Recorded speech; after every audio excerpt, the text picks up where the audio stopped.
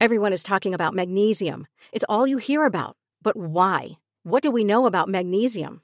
Well, magnesium is the number one mineral that 75% of Americans are deficient in. If you are a woman over 35, magnesium will help you rediscover balance, energy, and vitality. Magnesium supports more than 300 enzymatic reactions in your body, including those involved in hormonal balance. From functional medicine doctors to mental well-being and female hormone experts, we all know that magnesium is the one mineral to improve all aspects of well-being and health. But which one? Magnesium Breakthrough from Bioptimizers, the trusted choice recommended by leading experts with 7 best-absorbed forms of magnesium to ensure your body receives the support it needs for overall well-being. Go to bioptimizers.com/balance today and use code BALANCE10 for 10% off. Support your journey to wellness at bioptimizers.com/balance.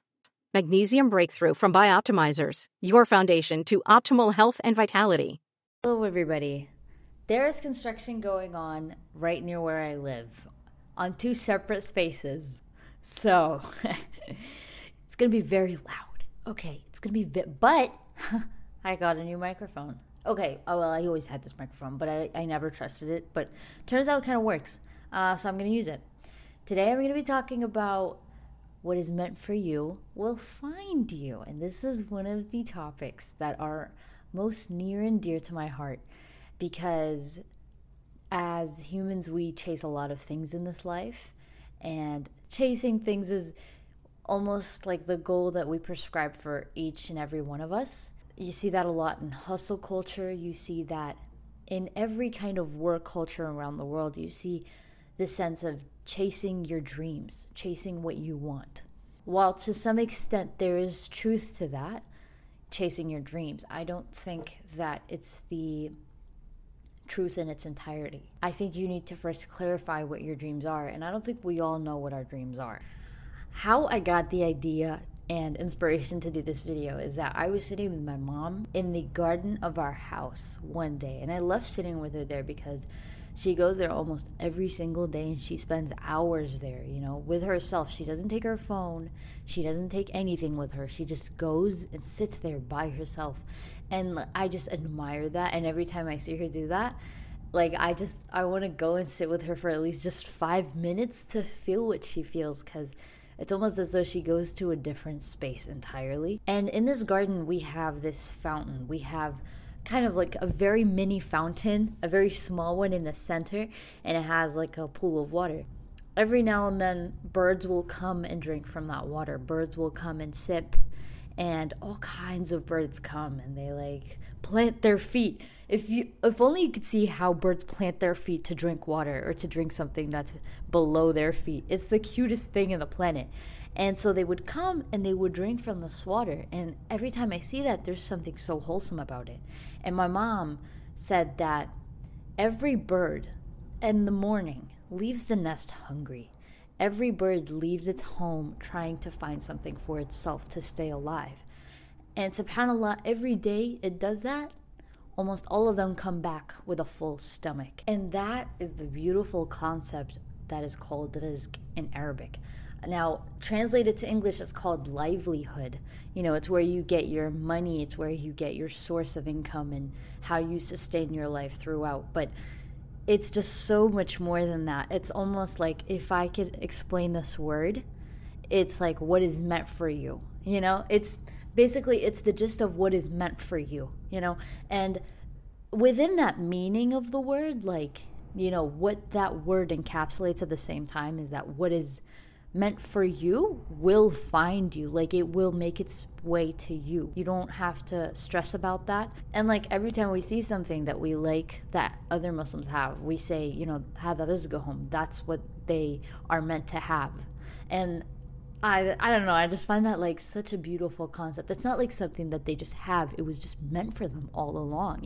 It was written for them from before they were born. So yeah, I saw these birds, and it just blossomed this idea in me of what about humans? If this is what birds have, if birds go out every day and they find something like that, what about humans? It has to be a much grander scheme. And honest to God, when I see my life, You know, when I look back at the things that I've experienced, the idea of what is meant for me will find me is like so clear. You know, when I look back in retrospect, when I look at the things that were successful, when I look at the things that were a failure in my life, you know, things I wanted so bad but were genuinely not for me, that I had to let go. One example that I love using is my social media. Now, I've always, since I was little, I've always wanted to make content. Something about creating content and like having other people watch it, having other people see something that I created from scratch.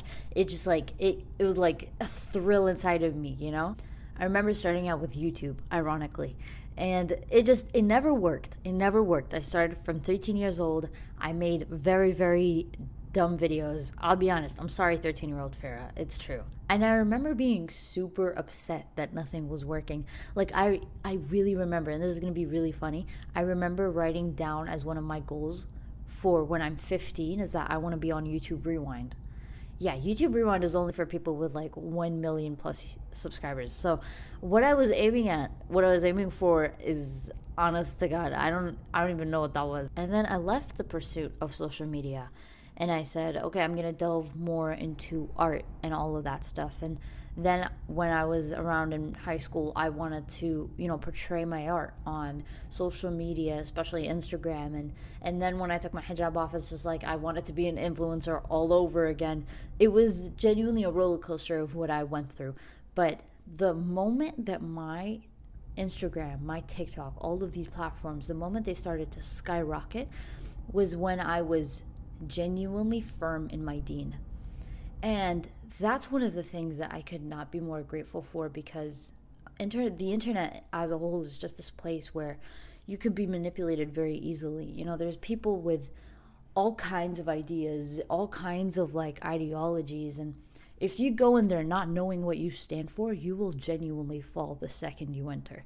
You know, people will definitely and immediately take advantage of your lack of standing up for something or your lack of knowledge about a certain thing. So it's easy to get manipulated if you don't really adhere to something prior to that. And what makes me emotional about the whole thing is that I started becoming really, really good at my hijab before skyrocketing on social media.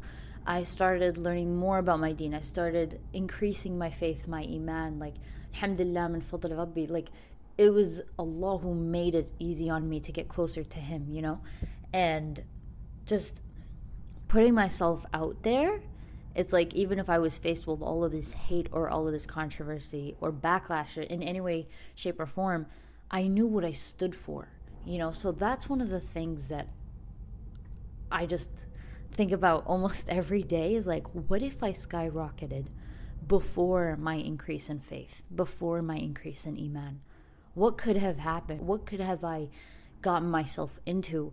Because you see a lot of influencers nowadays that are a little bit shaky in their faith, you know, regardless of what faith it is, but they're a little bit shaky, and then they start to become slaves to the internet. You know, they start to become slaves to what people and their followers tell them to do. And alhamdulillah, in my case, I have a majority, I think, a Muslim following, so it's easy to see where I'm coming from most of the time, and there's not much to manipulate.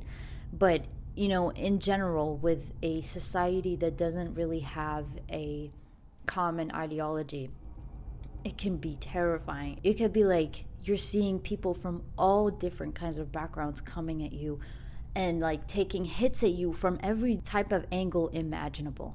So I'm just thankful for that, and that's one of the things I talk about when I talk about what is meant for you will find you. Like when I was 13, through however old I am, I literally forget how old I am sometimes. Through the time that I wasn't successful with trying to build a platform, I am thankful for that. I am so thankful. I am thankful that I failed at that pursuit in that time of my life. And this brings me to the point of how you cannot force things to happen. You cannot force success if success in whatever you're doing is not meant for you. Because the way I like to think about it is like, if something isn't successful, something that you're trying or you're trying to make happen and realize is not successful, that's Allah protecting you, you know? And forgetting that and becoming angry is almost like counterproductive, if not harmful to your iman, to your faith, stuff like that. It's better to think of things as though they have a reason. That's because they do. You know, most of the time we don't know the reason. Allah knows the reason. But if you just trust that you don't know, and you know that you cannot force things to happen, and you go with the flow, but you try your hardest every single time, so many good things will happen you don't understand. I know people who try to force a certain lifestyle. You know, they come from a certain upbringing and they didn't like it, and now they're trying to switch over to this other lifestyle, most commonly like the Western lifestyle of like partying and all of that stuff. And it's just like they're trying to force this thing. They're trying to force this lifestyle, this image of themselves, or whatever it is they're trying to do.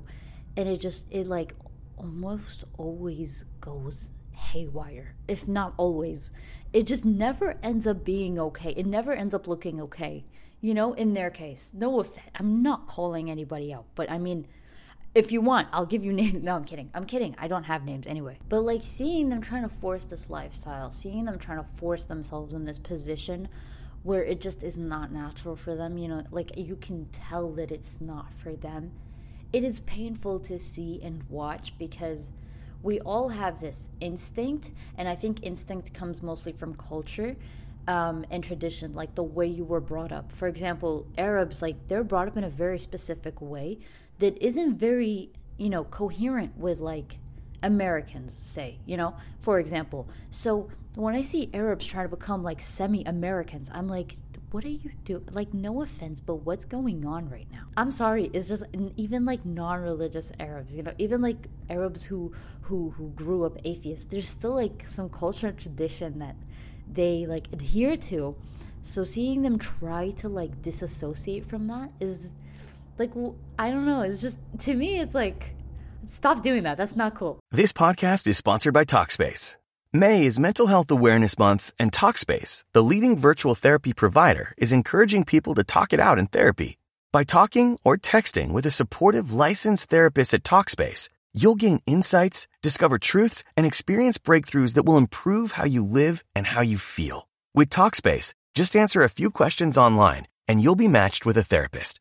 And because you'll meet your therapist online, you don't have to take time off work or arrange childcare. You'll meet on your schedule, whenever you feel most at ease. Plus, Talkspace works with most major insurers, and most insured members only pay a $25 copay or less. No insurance? No problem. If you want to make progress toward a mentally healthier place, Talkspace is here for you. Now get $80 off your first month with promo code SPACE80 when you go to Talkspace.com. Match with a licensed therapist today at Talkspace.com. Save $80 with code SPACE80 at Talkspace.com. This all goes back to the point of you can't force things. You know, you can't force yourself to be a specific person. You can't force yourself to do something that you are not, you know, overall in control of. You can't force things to happen. You're not God. Like, I hate to break it to you, you know what I mean? What you can do, and this is something that I like believe in so wholeheartedly that it genuinely hurts, is that you can control how you react to a situation. You can control how you respond to things, to people, to situations. You are in control of the way you respond. And I think that's like one of the most powerful assets that we have as human beings, and we don't leverage that enough. We always think that we have to respond in a specific way to a specific situation, when the reality is we're in control of that. We get to choose which way we want to respond. Now, this is going a little bit astray from the topic of rizq and, you know, making a livelihood, but the essence that I want to bring home is that what is meant for you will find you, like the title of the video, kind of, you know? Now, when I say that, I don't mean waiting around patiently, waiting for something to happen to you, waiting for like the thing that's going to find you. See, I wish it worked like that, but it doesn't work like that. I don't believe in something called making your own destiny. I think that's a very westernized approach. That's a very a kind of irreverent approach. Irreverent is like, I guess, without religion. It's I'm not saying it's a bad approach. I'm saying it's something that I don't believe in, making your own destiny.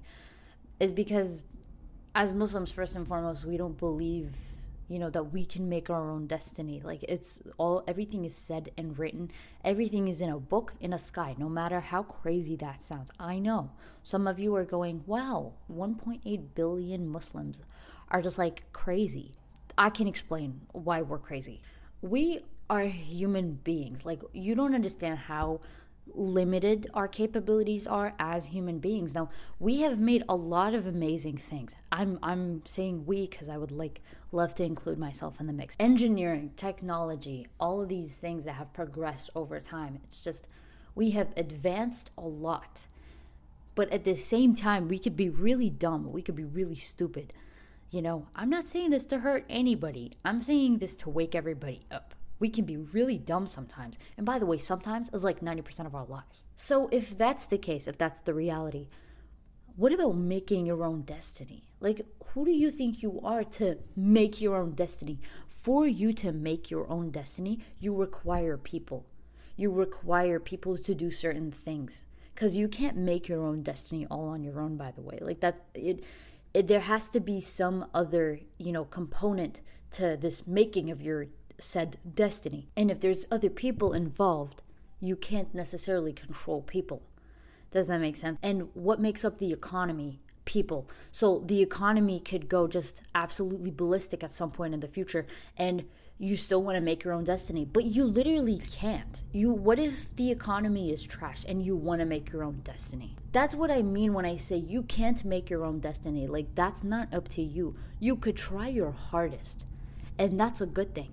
But to believe inside your head that, okay, I can make my own destiny. I can make what I want happen just the way I want it to happen.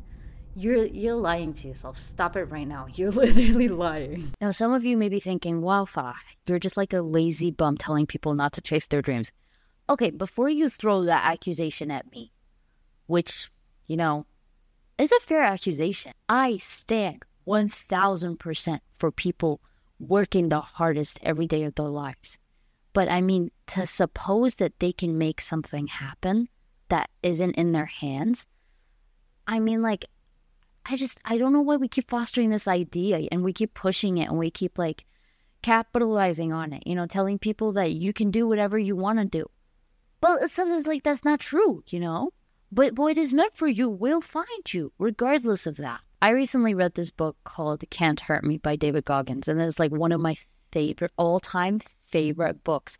Now, I'm not talking about it's a book for motivation. It's a book to nearly change your life. It's a book that you should read when you are serious about doing a 180-degree turn in your life. And I don't think there will ever be a book the same as Can't Hurt Me to ever come again and do what it did to a lot of people. I'm talking millions of people. And I might reference this book a lot in this podcast because, honest to God, after reading it, well, I actually listened to the podcast and the audiobook. And the audiobook comes with a semi-podcast where especially David Goggins talks about how he struggled through his life, and he would take anecdotes from the book and he would kind of describe it in more detail.